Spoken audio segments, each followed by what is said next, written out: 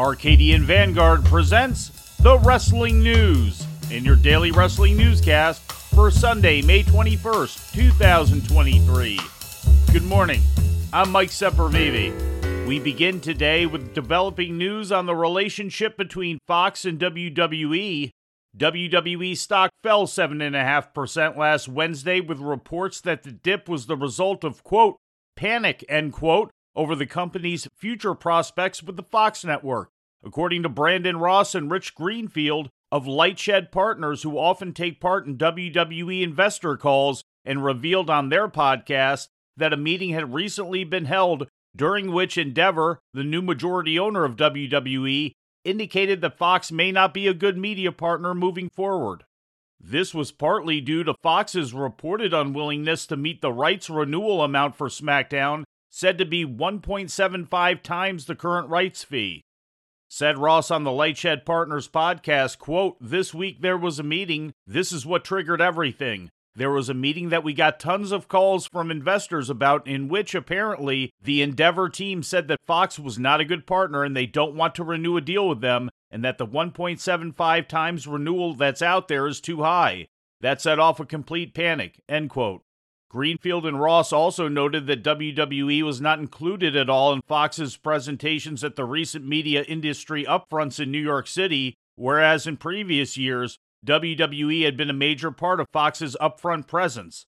In the potential absence of Fox, they also theorized that other possible bidders for SmackDown going forward might include Disney ESPN or NBC Universal, which already airs Monday Night Raw and NXT on the USA Network. In ratings news, overnight figures for last Friday night's SmackDown indicate a total audience of 2.049 million viewers on Fox, a slight drop from the previous week's overnight total of 2.068 million according to Spoiler TV. The overnight rating in the key 18 to 49-year-old demographic was 0.50, also down slightly from the previous week's episode. Full ratings figures for SmackDown are expected later this week.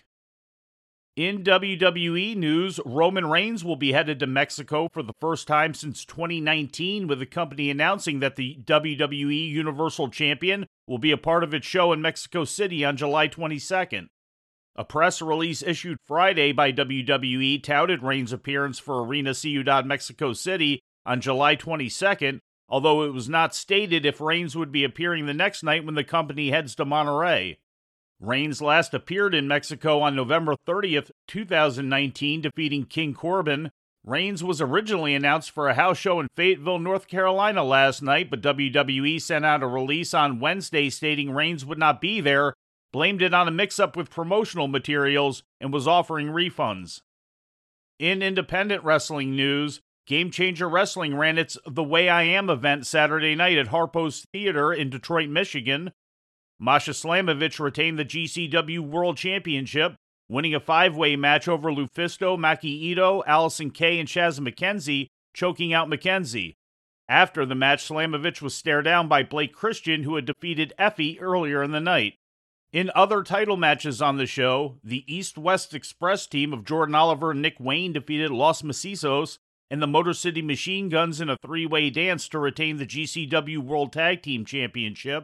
And Rina Yamashita also retained the GCW Ultra-Violent Championship, defeating Jimmy Lloyd. And before we get to our final story today, we have one correction from yesterday's newscast. When giving the results of last night's SmackDown on Fox, I mistakenly noted the building WWE was running as the Thompson Bowling Arena in Columbia, South Carolina, when it was actually the Colonial Life Arena, home of the South Carolina University Gamecocks. The Thompson Bowling Arena is a multi-purpose arena located on the campus of the University of Tennessee in Knoxville, about 260 miles northwest of Columbia, and they tout themselves as the third largest on-campus basketball arena in the country. I apologize for the error. Our final report today will contain some spoilers for upcoming AAA television. These will not be full results, but only the newsworthy items that occurred during these tapings. If you wish to not hear any of these spoilers, we'll give you a moment to make your decision, and please remember to follow us across all of our forms of social media. During Saturday's AAA show at the Palacio del Arte in Morelia, Michoacan, the company held a match to determine new World Tag Team Champions. In a three-way match, Aries and Commander defeated the teams of Octagon Jr. and Ray Horace and Jack Evans and Mystices to win the championship. Last December 28th, Dragon Lee and Dralistico had defeated FTR to win the titles, but immediately vacated them when Dragon Lee announced he had signed with WWE.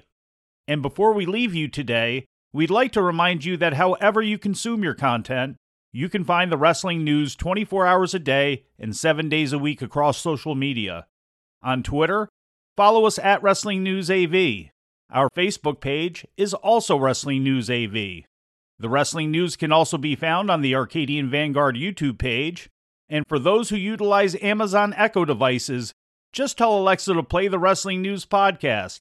And remember to make sure you add podcast at the end. Once again, for daily updates, breaking news, and more, follow the Wrestling News across social media. And that's the news for today. If anything happens, we will be here to tell you about it. No clickbait, no paywall, just the Wrestling News. The Wrestling News is a division of Arcadian Vanguard, and the Wrestling Newscast is a production of the Arcadian Vanguard Podcast Network.